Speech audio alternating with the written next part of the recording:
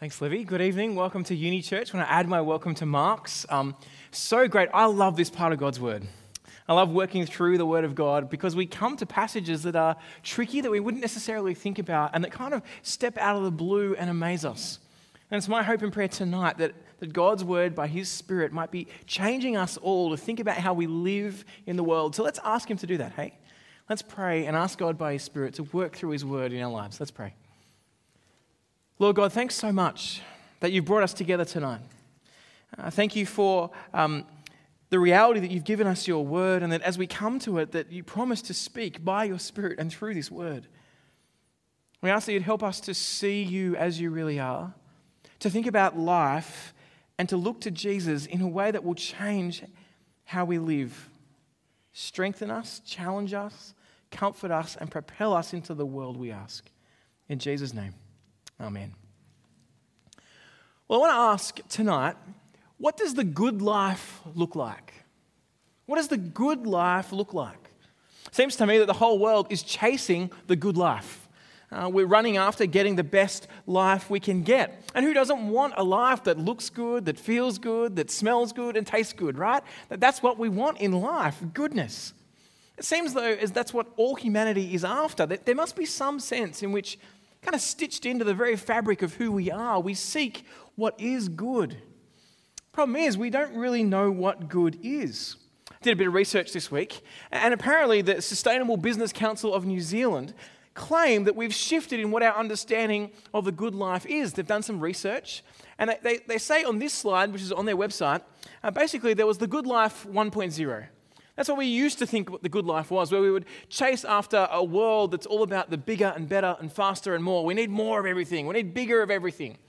But apparently they're putting forward that as they've done some research lately, we're moving towards the good life 2.0. Sounds better, doesn't it? It's like an upgrade.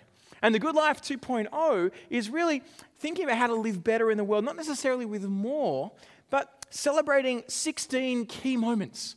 16 key moments in life. Let me just tell you what these key moments are that they think gives the good life 2.0. They're on the screen. I'll read them out.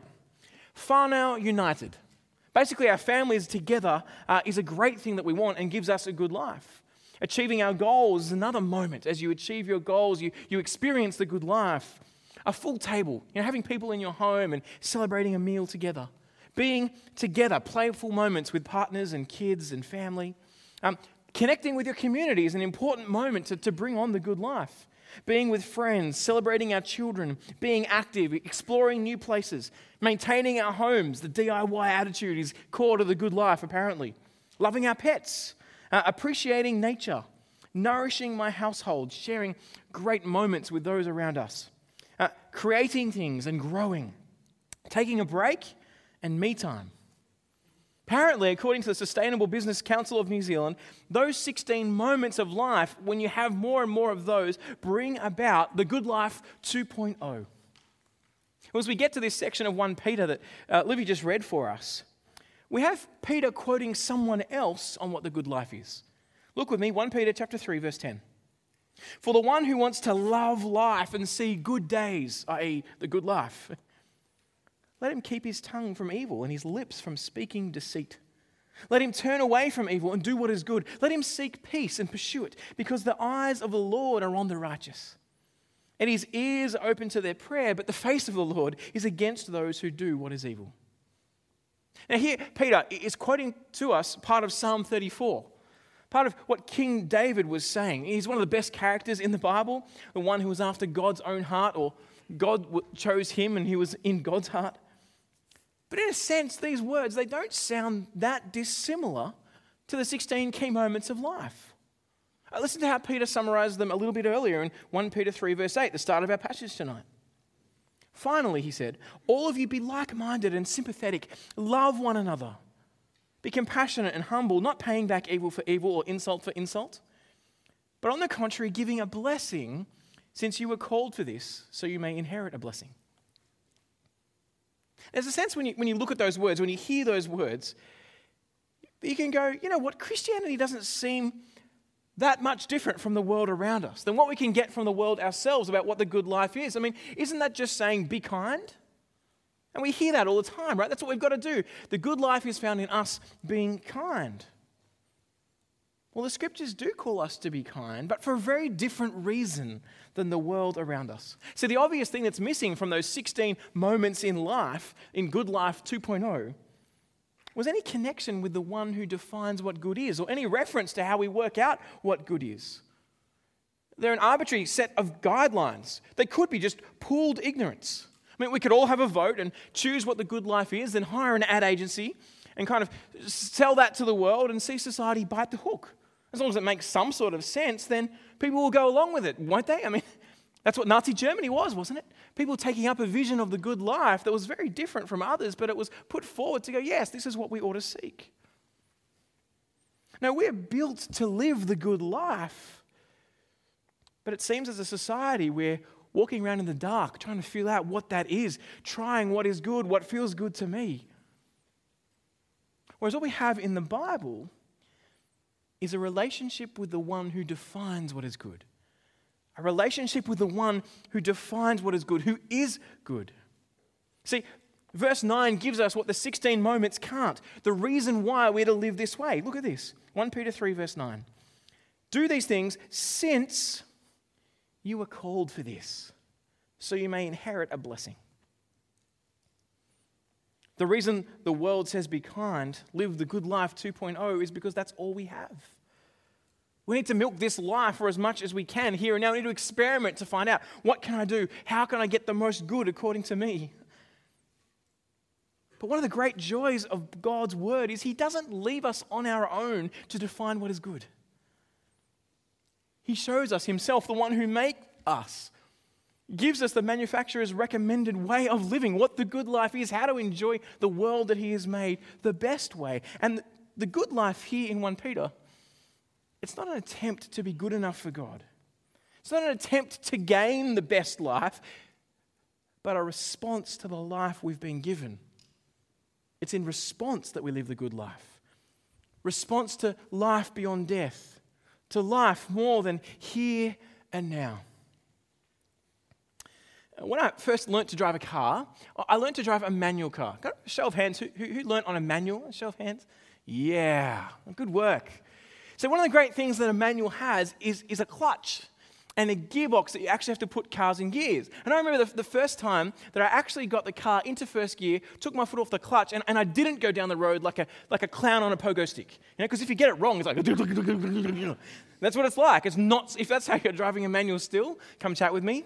We can talk later and work out how to get that a little smooth.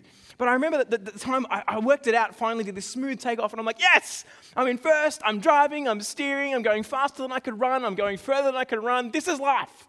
I'm kind of like, this is amazing. But imagine if I only got that far. Imagine if no one told me that, you know what, there's second gear. Imagine if I drove my whole life like the nana in first. That's it, that's all that there is. And I tried to kind of get the car to go, why is everyone else going so fast? I'm going to floor it in first. I'm like, everywhere, just in first gear. That's what happens, by the way, if you leave it in first. If you're an automatic driver, you can experience this by putting it down into L or low or 1, just seeing how far you go for a while. So the world around us has gone, look at what, this is life, this is driving, I love it. The world around us is trying to milk as much out of this life as we can, but it does not realize that there are more gears than first. There is more to this life than the here and now. And as Peter speaks and as God speaks into our world, it's like God has said to those who trust in Him, to those He's chosen, He's reached down into our world, put His foot on the clutch and gone, second. And suddenly we've gone, whoa, there is so much more, life after death. And as if they were years, He's gone third and fourth and fifth and sixth and 472 billionth year. I mean, that's a lot of gears in life, but that's how big eternity is. There's so much more, but the world around us is so stuck on getting as much out of here and now as we can, and it's like ringing out first gear forever. Here, the God who made us is saying, there is more to this life than getting everything you think you need out of it here and now, because there is more to come. If you remember back to 1 Peter 1 verse 3, he said this, blessed be the God and Father of our Lord Jesus Christ. Because of His great mercy, He's given us new birth into second gear, into a living hope. through the resurrection of Jesus Christ from the dead, and into an inheritance that is imperishable, undefiled, and unfading, kept in heaven for you. That is gear infinity. The Bible's claim is that there is life after death. There is more than the here and now. And to live in this world as though this is all there is like driving a car in first gear and never getting out. Peter says in verse 9, we are to live this way, the good life, generous and kind and gentle. Not in order to gain life, not in order to get in favor with God so he might reach down and change gears for us, but because he's already done it. Because we've been called to it already, because it's been given to us already. He describes our future as an inheritance. Imperishable, undefiled, and unfading, kept in heaven for you. For those of us who trust Jesus, you trust Jesus because God has chosen you and brought you to himself and said, this is your future. And that allows us to live in this world like, well, we don't need to squeeze every moment out for our pleasure right now. We don't have to walk around in the dark trying to feel what is the good life. The good life is found in living that there is more to come. The good life is a response to what we've already been given, not a means to achieve it. Knowing there's more means we don't need to take as much as we can here and now. We can be sympathetic to those around us because we've been shown sympathy. We can love others because we've been shown love. We can be compassionate and humble, not demanding what we deserve, but looking to Jesus, who's the compassionate and humble one, who gave up what he deserved. And he didn't give us what we deserved. He gave us his life so that we could have his. Do you see how freeing it is? See, none of us on our own can actually live the good life. None of us, this side of Jesus' return, can perfectly live as we should. But Peter wants to show us there is one who did do that. There is one good life. And that's the second point in our outline. The one good life. Look at verse 18 of chapter 3.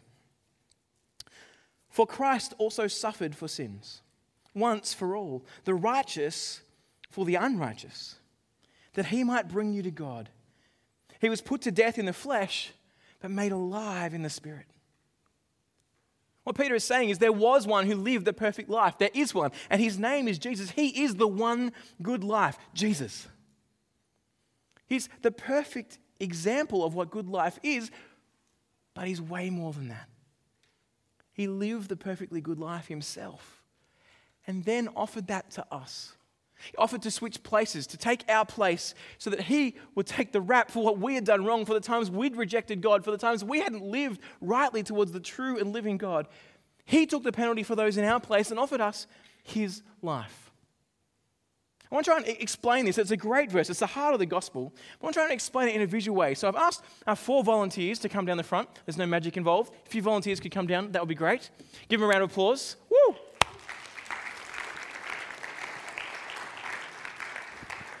Keep clapping them in. Come on, come on.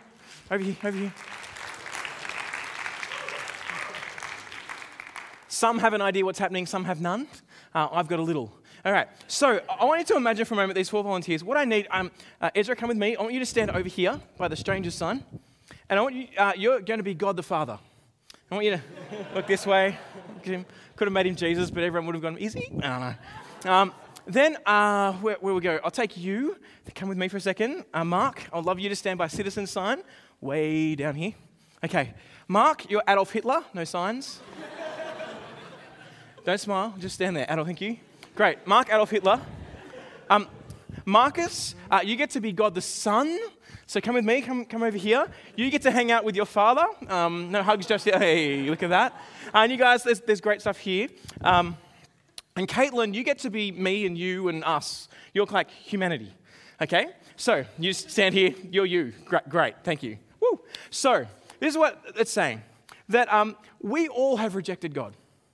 All of us have turned our backs on him. And as you think about what is the epitome of someone who's rejected God, surely it's Adolf Hitler. Surely, I mean, if you were to take out a piece of paper with a number of times he'd rejected God on it and write that number down, here's one I prepared earlier, you'd have a lot there. It says some numbers and I just wrote lines because I couldn't write it all. But say this is a record of that. All the times he'd rejected God. There's a lot. He's super bad. Do you see that? That's bad. And you think, that guy, he deserves God's wrath because he's turned his back on God so many times. And you look up here at God the Father and God the Son, and I mean, look, these guys are perfect.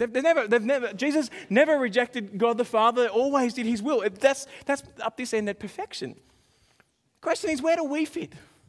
So often people think, well, we're pretty good people. We've done good. I haven't murdered anyone. I haven't killed anyone. You know, where should Caitlin stand for us? And usually we kind of go, all right, somewhere in the middle, maybe come up this a bit, way a bit more, maybe a little bit towards Jesus. And what we say is we fit just above, this is here, the pass mark, right? That's good enough for God. But the thing is, God says the only thing that's good enough for him is Jesus, perfection. Someone who's never turned their back on God, who's always been in right relationship. They've got nothing to apologize for, nothing to be forgiven for. And that means that you and me and Caitlin and all the rest of us stand before God as guilty. And there's either guilty or not guilty, so that means we need to take a walk, sister. We're down here. And you can imagine if each one of us had a piece of paper for the things that we've done wrong, how great that would be, how many things there would be on there that we need to stand before God and say, we deserve your right judgment. But here's what 1 Peter 3:18 says, that Christ died for sins once for all. That Jesus, when he died, did this. Come for a walk. Jesus, come down here. He's not really Jesus, just in case. And when he died, he took the penalty for our sins. Imagine all of Adolf's, and then imagine a piece of paper with everyone's sin in it. Just stand this way in front of these guys. He took it all. Imagine how big that would be if it was a book, right? It'd be like this. There you go. That's a record of the number of times all humanity. And it says Christ died for sins once for all. He took the penalty that not just one person deserved, like Adolf Hitler, but the whole world. Imagine for a moment that all the sins that everyone had ever done, all the punishment that we deserve from the beginning of time to the end of time, was all concentrated down to one point in human history and poured out on one person. That's Jesus at the cross. He died in our place. He took the penalty for that. The righteous, the perfect one, for the unrighteous, to bring us to God. And what that meant was, as he did that, it means the Father turned his face away. If you can look that way, awesome. Don't look back. Can't look at him. There's now a break in the relationship between the Father and the Son because Jesus took the penalty on himself. That's never happened in all eternity. My God, why have you forsaken me? Jesus cries on the cross as he took the penalty that we deserve. Christ died for sins once for all, the righteous for the unrighteous. But those last few words to bring us to God. Caitlin, come for a walk. Because of his death in our place, Caitlin gets to be in relationship with God. Like us who trust in Jesus, we get to be in relationship with him as Christ dies for us. Now, I don't know where Adolf Hitler stands. He could have repented on his deathbed. We don't know. But he can just stand there looking like that. But for anyone who comes to Christ, who's trusted in him, our sins are forgiven. We're in relationship with God. But it doesn't end more. It doesn't end there. There's more. There we go. Because it says that not only did Christ die, but he rose again. And what does that show? It shows that all the penalty for these sins was dealt with. And then he rose from the dead and gets to be back over here, all the way over there. It took 3 days in real life. And then he's resurrected and given all power and authority, which shows it worked. Death was defeated. Christ rose from the dead. Peter says the good life is found in looking at what Jesus has done for us. The righteous one for the unrighteous, to bring us to God. And then his resurrection shows that he's returning as the judge and that he's won. That is why Christians are excited. That is why we trust Jesus. That is why we try and live in response to him because of what he has done. Why don't you give these guys a round of applause? Have a seat, guys.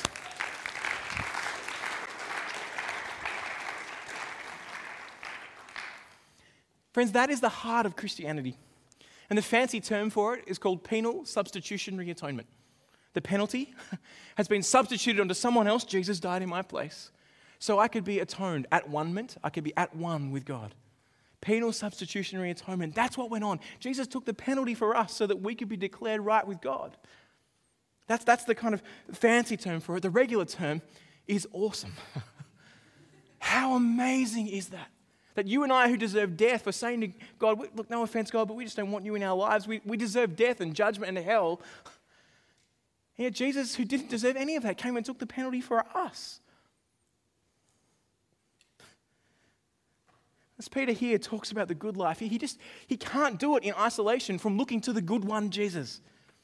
He brings life. He secures our inheritance, a life that does not end. As we look to what Jesus did, it's like, why wouldn't you live this way in response to what he's done for you if you trust in him? The good life is found in seeing your identity tied up with Jesus, in trusting him, and the life he brings us into. If you've not yet come to trust Jesus, if you've not yet put your life in his hands and said, look, I want to make you my king, then I want to say the good life is impossible for you. For everything that you do, the achievements that you make, the treasures that you store up, they won't last. Death will be the end. Hear it from Jesus' own lips in John 3:36. The one who believes the Son has eternal life, but the one who rejects the Son will not see life. Instead, the wrath of God remains on him. Do you see what Jesus has done? The wrath of God isn't poured out on us because we merely made a wrong choice. We picked, the wrong God among many. And the wrath of God comes on us because we rejected the only way of being forgiven. The Son who died in our place. He is the only one who's died to pay the penalty for what we have done. So let me plead with you tonight. Jesus has offered you the best life ever.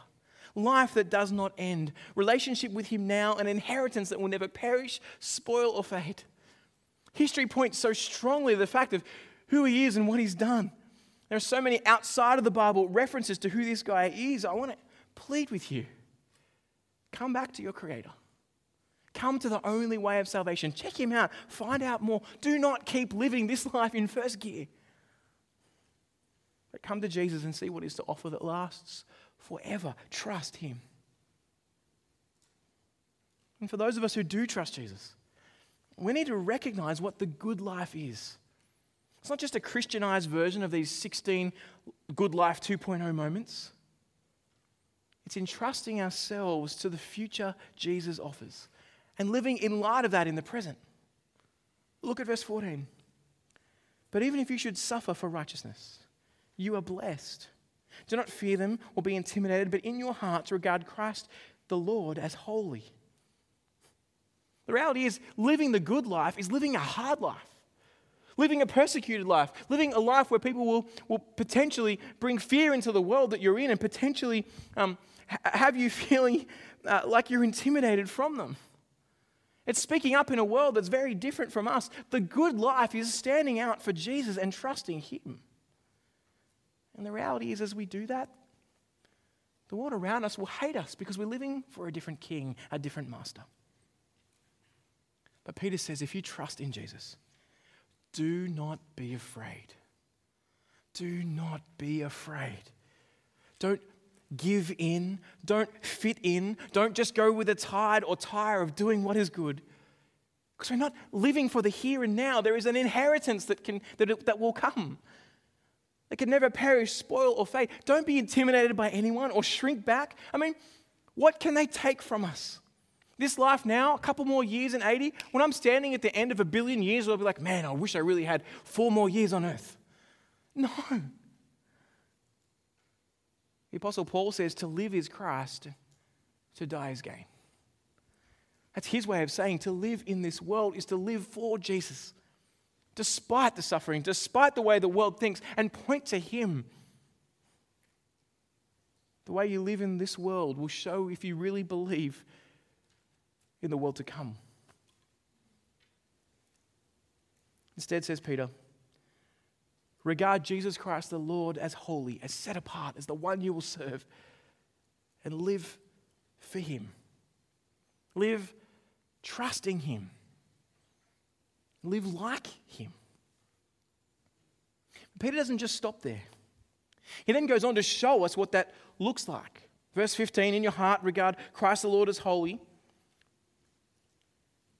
ready at any time to give a defense to anyone who asks you for the reason for the hope that is in you. Ready at any moment. We're to live in the world amongst suffering, giving the reason why it doesn't bother us so much. Why we're keen to keep serving others, and we give up our rights for others because there's a kingdom to come and we want people to move into that. We're going to look weird to the world around us. As we give our time and our energy, our finances and our talents to the things that aren't of this world, but of seeing more people come to know Jesus, we're going to look weird. And as we do look weird, Peter tells us to be ready to suffer and to be ready to give a reason for the hope that's in us. A number of years ago, when I was working in IT at a big architects firm, I was looking for an opportunity to share more of who Jesus was with one of the guys that I work with.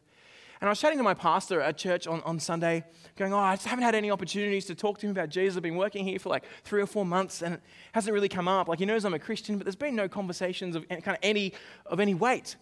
And my pastor said to me, have you prayed for an opportunity to share the gospel with him? I was like, no. Like, that's a good idea. Ask God to give me an opportunity. I mean, I'd be praying he'd bring him to know Jesus, but I should ask him to give me an opportunity. And so I remember going in to work on the train on that next Monday and just praying, Lord, please give me an opportunity to share the gospel with this guy. Anyway, at lunchtime, we went to lunch as we normally do. It was a chicken schnitzel and lettuce and chili kind of sandwich. I remember that. Sitting on this seat outside of work, and we're just chatting, and he turns to me and goes, Rowan, look, you're a pretty smart guy. You've got your own business. You're in this role here. Why does someone like you need to believe in Jesus? I'm like, you are kidding me. Like, I could drive a truck through that hole. This guy's just come on and asked, why do you believe in Jesus? And that's the moment that this verse kicked into gear for me, and I was like, I've got to tell him. I've got to give a reason for the hope that I believe. I want to give a reason for the hope that I believe. Now, I didn't go on to some massive argument. We don't need a 4-year course in apologetics to be able to talk through what this hope that we have is. For those who trust in Jesus, we're like, our hope is that Jesus died in our place and rose again, and he's taken my sin. It's just 1 Peter 3:18. Open that up and read it. I believe Jesus really was a real dude who lived and died for me. He's dealt with my sin and he's offered me life forever, and I think he's the king. And so I live for him. That's it. To put before the world why we want to live that way. And as we do this, Peter tells us we're to do it with a clear conscience. Now, sometimes I come across Christians that are just arrogant. In the way that they're explaining the gospel or explaining truths, they speak to the rest of the world as if the rest of the world's dumb. But what they miss out is that they were dumb too until God reached into their life and brought them to Jesus. It's not because of their smartness. But so often people can give the impression that they came to Jesus by their own wisdom. And if you just saw the world rationally as the way I do, you'd stop being stupid, you'd trust in Jesus, grow up and do it. Other times, people do dodgy stuff to try and see more kingdom benefit happen. I once knew of a businessman who did some shady deals to kind of see some kingdom stuff go forward, but it backfired and then brought the news of Jesus into disrepute. No, in verse 16, Peter says, do it with gentleness and reverence, keeping a clear conscience so that when you are accused, those who disparage your good conduct in Christ will be put to shame. For it's better to suffer for doing good, if that should be God's will, than for evil. Some of us, we need to be more committed to prayerfully giving the reason for the hope that we have. Some of us need to speak up more and take those opportunities and stop being afraid of the world around us and think about the kingdom that we're living for. But others of us need to stop thinking we can argue people into the kingdom and treat people with respect. Stop being kind of these arrogant people that stand out going, look at how much I know, and think about gentleness and respect. As you walk away from a conversation you've had with someone, or as you're having the conversation with that person, maybe ask yourself, do they feel respected by me in this conversation? And if your answer is no, maybe go back to them and say, look, I'm sorry. I said some dumb stuff. I was incredibly arrogant in the way I spoke to you. That's just not on at all. I just want to apologize for that. I guess I get excited sometimes and carried away, and yeah, I'm just sorry. And express that, but still hold to what you believe. When I was at theological college, we used to have this group of people that would go out once a week and do walk-up evangelism on the campus. We'd walk up to people on Sydney University campus, which is just nearby where our college was, and we'd just chat to people about God and ask them who you think Jesus is. And I remember one particular time, I was out there with another guy in my year at college. We're both kind of third-year college students. And we came across this guy who was like a philosophy major. And he had all these arguments. Now, we both studied philosophy as well, and so we had a bit. But I remember the conversation was just like I was chatting, and then I'd basically win the guy by running over him. I kind of just went, nope, you're wrong for these reasons. It was like, bah, like a big bulldozer over the top of him. And I was kind of like, okay, I've won. And then when I kind of got to that point, he's like, yeah, my mate was like, oh, it's his turn. So he did the same. And it kind of was like he's getting a chair and whacking the guy into the ground. And I'm like, oh, and then when he finished, I was like, no, and there's this thing you've missed as well. And then I went as well. And we just did this. As this guy kind of argued back, we absolutely demolished the argument. But we lost the guy. He just looked at us as two arrogant young guys. And really, I don't know, I really hope God brings him to himself now, but it won't be because of us, it'll be despite us. I was embarrassed and ashamed. As we look to live the good life, as we look to the example of Jesus' suffering, as we look to the great hope that we have in speaking that hope in the world around us, we're to do it with gentleness and respect. And Peter gives us the example of the good life to look at, and that's point number 3. We get the example of 3 things about Jesus that help us to live this good life in response to what he's given us. Number 1, Christ's suffering. Number 2, Christ's preaching. And number 3, Christ rising. We'll go through them. Christ's suffering, Christ's preaching, and Christ rising. Well, let's have a look at Christ's suffering in 3 verse 18. We just showed you at the front what Jesus did. That he died in our place. But the reason Peter brings it up here in this passage is so we have Jesus suffering as an example of how we're to live in the world. Christ died for people like us. For people who've rejected God and want nothing to do with him. He suffered. Not because he was getting accolades on earth, but because of what was to come. And that's why verse 18 starts with a for. For Christ also suffered for sins. He's giving Jesus as the example. Also, we recognize that we don't follow a Savior who's disconnected from our trials, some kind of God in heaven that's just kind of moving pawn pieces around on earth. We follow a Savior who's been here and done what we could not do. He faced our death. He suffered the ultimate. He didn't give in. None of us knows what it's like to suffer to the end because we give in. But he never sinned. Jesus knows what it's like, and he's done it for us. But then we get to the weird bit. The bit that everyone's kind of like, what is that talking about? The second half, verse 19. And I want to say this is about point 2, Christ's preaching. Have a look. We'll start at verse 18. He was put to death in the flesh, this is Jesus, but made alive by the Spirit, in which he also went and made proclamation to the spirits in prison. Of course he did. Who in the past were disobedient.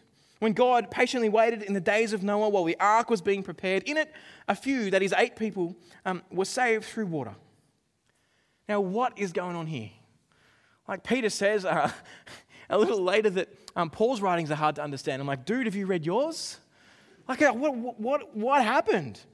Now, if you want to switch off at all in this talk, now's the moment.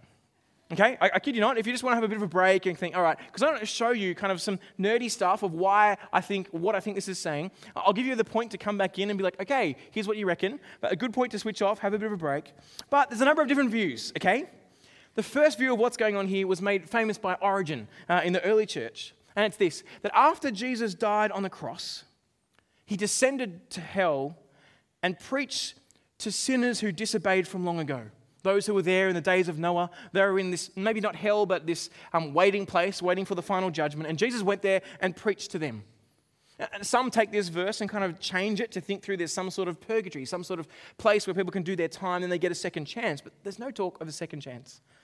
In Hebrews 9:27, man is destined to die once and after that face judgment. And there's no second chance. But that is one of the views that's there, and probably the least kind of viewed around. The second option is the one that's probably the most popular today, and it says that the spirits in prison are not people. They're angels, fallen angels. And as Jesus died on the cross, he then went and proclaimed his victory over death to these fallen angels in this prison place. Genesis talks about these people as the Nephilim, these kind of half angels, half not, these big people. And Jesus went there and declared victory. And that's what he's saying. He declared victory over the spiritual realm. That's the second view. But the third option, and the one I think that's most likely, is one that Augustine came up with. And it says this, that Jesus was speaking through Noah. When Noah, back in the time of the ark, was proclaiming that God's judgment was coming, That was Jesus preaching to those who disobeyed God's word of judgment. We hear about God's word of judgment spoken of in the book of Jonah, where Jonah finally gets to Nineveh and says, God's going to burn you all, and they all repent, all of Nineveh. Well, here, Noah's building an ark. He's building this structure. It's pretty obvious. When people walk up, hey, Noah, what are you doing? Oh, nothing. Like, you can't really hide an ark anywhere. And so there's a sense here where Noah would have gone, well, the world's going to rain. They're like, what's rain? They haven't seen rain yet. Water's going to come from the sky, right? And God is going to judge the world for turning their backs on him. And people just didn't listen to him. What Peter is saying. So when Noah spoke those words, that was Jesus speaking through him to those people who are now, in the present time, in this waiting place, in prison, waiting for God's final judgment on the last day. Now, what makes me think that? A number of things. When we talk about the spirits in prison, often, a few times in the Bible, 4 at least, we hear of where people are called spirits. So it doesn't need to be a spiritual realm. While they were stoning Stephen in Acts 7, he cried out, Lord, receive my spirit. In 1 Corinthians 5, it said to hand over to Satan for the destruction of the flesh so that his spirit may be saved on the last day. There's a sense here where the spirits don't need to be angels. They could be real people. Secondly, in 2 Peter, same guy who wrote it, 2 Peter 2:5, Peter calls Noah a preacher of righteousness. So look, 2 Peter 2:5. If God didn't spare the ancient world but protected Noah, a preacher of righteousness, and 7 others when he brought the flood on the world of the ungodly. See, he calls Noah a preacher of righteousness. So Noah was preaching, in some sense, the right way of living, trusting God's word, to obey him. And then why do we think that Christ could have been preaching through Noah, the pre-incarnate God, the Son? Well, because Peter references it in 1 Peter 1. Look at verse 10. 1 Peter 1:10. It's on the screen. Concerning this salvation, the prophets who prophesied about the grace that would come to you in the present time, searched carefully, investigated. They inquired into what time or circumstances, here it is, the Spirit of Christ within them was indicating when he testified in advance to the sufferings of Christ and the glories that would follow. In other words, as the prophets of the Old Testament spoke, they were proclaiming what the Spirit of Christ within them was telling them to do, was testifying to. So Peter has this picture that Christ was working through others. And then he goes on to say it was revealed to them. They were not serving themselves, but you. These things have now been announced to you through those who preach the gospel to you. So Christ is still doing it through others as well. So here we've got a picture of the pre-incarnate Jesus preaching through Noah to the people who rebelled and are now at this present time in this prison, this waiting place, waiting for the final judgment. Now, why on earth would Peter talk about this at this point? Yeah, time to wake up. It's like, hey guys, if you had a sleep, come back. Why would Peter talk about what went on with Noah? Well, because Peter is calling us to live in a world that doesn't believe in God. To live in that world and proclaim that judgment is coming. And to say that the solution to that judgment isn't a structure that was built in Noah's backyard, but a structure that the Roman centurions built on a cross, where Jesus died and rose again. And as we live in this world and point to Jesus who took our place in the death and resurrection of Jesus, then the world around us is going to reject that. And so we're told to keep going, to keep trusting, because Christ is our example of that. Not only of suffering for us, but of working through others to proclaim the gospel, of giving a reason for the hope that they believe. Third reason that we have the example of Jesus is his resurrection. Verse 21. Baptism, which corresponds to this, now saves you, not as the removal of dirt from the body, but the pledge of a good conscience toward God through the resurrection of Jesus Christ, who has gone into heaven and at the right hand and is at the right hand of God with angels and authorities and powers subject to him. Just as Noah was saved through the waters of judgment and washed clean, so to speak, that brings up a thought for Peter in his mind of baptism, of what it is to become a Christian. Because I think baptism and becoming a Christian are synonymous here. In the New Testament, repent and be baptized, every one of you. That's what Peter says in Acts 2. And baptism and salvation are seen as one. And so he says here, if you have trusted in Christ, you've been washed through what Jesus has done by his death in your place. And what the resurrection of Jesus shows is that while Jesus' death was your death, his resurrection will be your resurrection. That Jesus is now seated in the heavenly realms at the right hand of God with angels and authorities and powers subject to him. As you live in a world where the world hates you and you're tempted to pull back and to fear and be insecure about your future, remember, Jesus is risen. For those who trust in Christ, that is your future as well. Jesus won. He died in our place and rose from the dead. Death did not win. And so resurrection is the great sign of victory, that the inheritance will come to those who trust in him because Jesus washed us clean through his death. Like Noah was washed clean in the baptism of the waters, so we will washed clean through trusting in the one who is pinned to another structure. And so we have nothing to fear. 3 examples of Jesus in how we need to live in the world around us. So then how do we do that? How do we live the good life? Living the good life today means looking to Jesus, entrusting myself to him as an example of suffering. He suffered in my place. So I can suffer because I'm living for something else. An example of speaking the truth, preaching through Noah to a world that rejects it. We can keep doing this because we trust God and we know he is truthful and good and will keep to his promises. As an example of what will happen to us if we trust Jesus. Resurrection. Life forever. We will be victorious. That's how we live the good life now. It's not easy, but it's good. About 2 years ago, when movies were still a thing, you know, when they used to produce new movies and you could actually watch them, about 2019, Sarah and I went to the movies and watched a new release movie called The Least of These. You can see the kind of the slide up there. Has anyone seen this movie at the movies, The Least of These? Oh, guys, you haven't lived.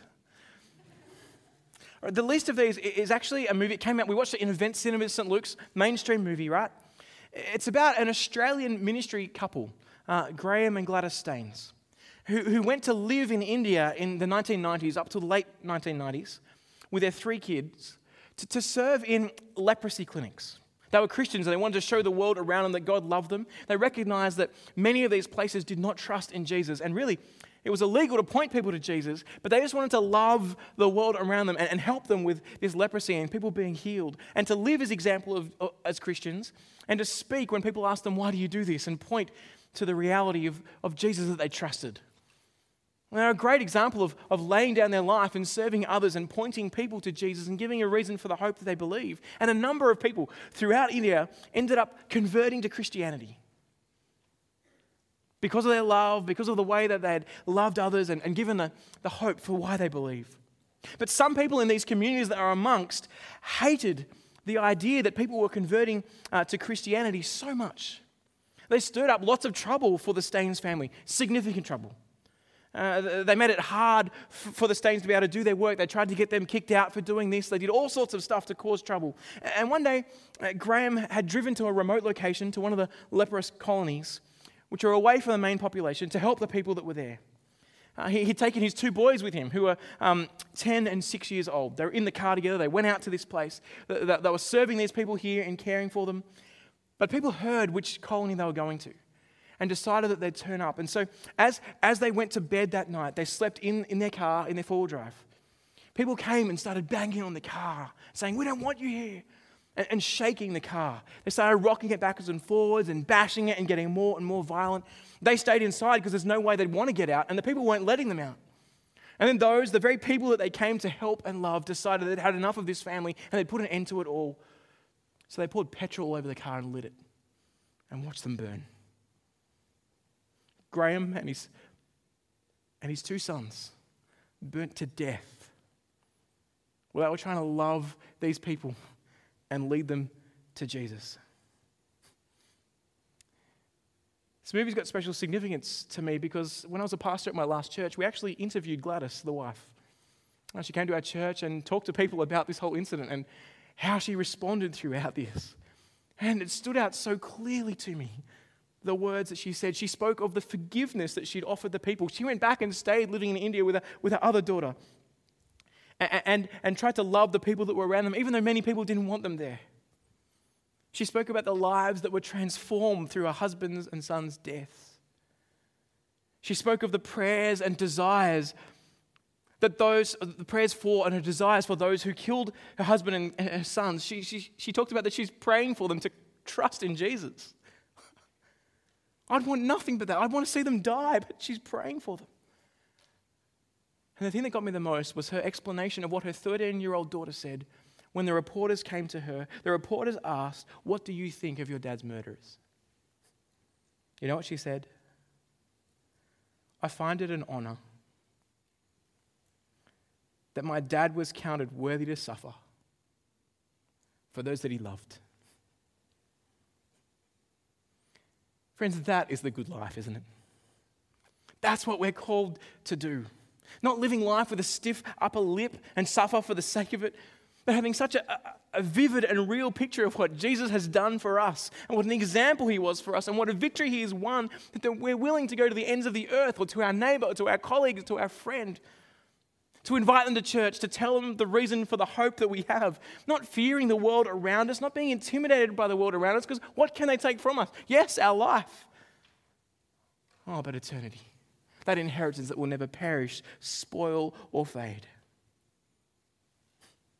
Right this very minute, friends, Jesus is seated in the heavenly realms with the angels and authorities and powers subjected to him. And he will come back and judge the living and the dead. And he has offered us life that lasts forever. Let me ask you tonight, do you believe that? Do you believe that reality that Peter has structured his life around, that Paul structured his life around, that the Staines structured their life around? And if you do, will you live like that? Will you live with Jesus as your ultimate hope? Will you give a reason for the hope that you believe? Will you invite your friends to hear the gospel at Explaining Christianity or Uni Church?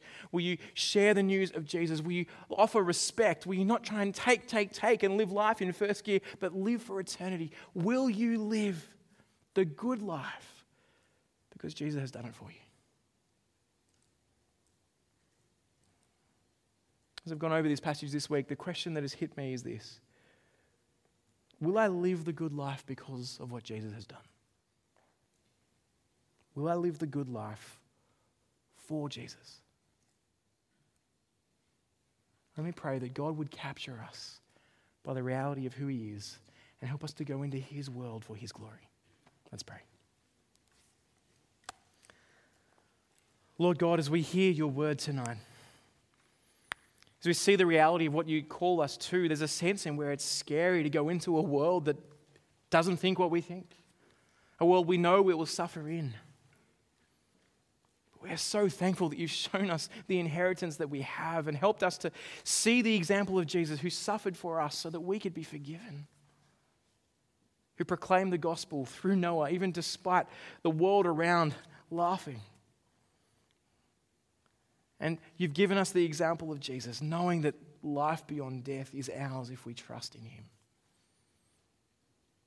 Would you help us, Lord, to live the good life, trusting Jesus, pointing people to you, propelling us out into the world around so that we might point people to Jesus. Lord, use us in whatever way you see fit, with all that we have and all that we are. Tonight, Lord, for those of us who have not yet trusted Jesus, would you show yourself to us? Would you draw people to yourself? Tonight, Lord, for those of us who want in, would you help us to accept your great gift of Jesus' death in our place? Help us to say no to living life in first gear, and help us to put Jesus as our King and recognize that an inheritance that cannot perish, spoil, or fade is ours if we just give up control and come to Jesus. Father God, we thank you so much. You've given us your word, that by your Spirit you convict us. Would you sustain us and send us into your world for your glory? Pray this in Jesus' name. Amen. You've been listening to a sermon recording from Auckland EV. We hope you found it helpful, and if you'd like to find out more about Jesus or about church, we'd love to get in touch. So check out our website at aucklandev.co.nz for more details. Thanks for listening.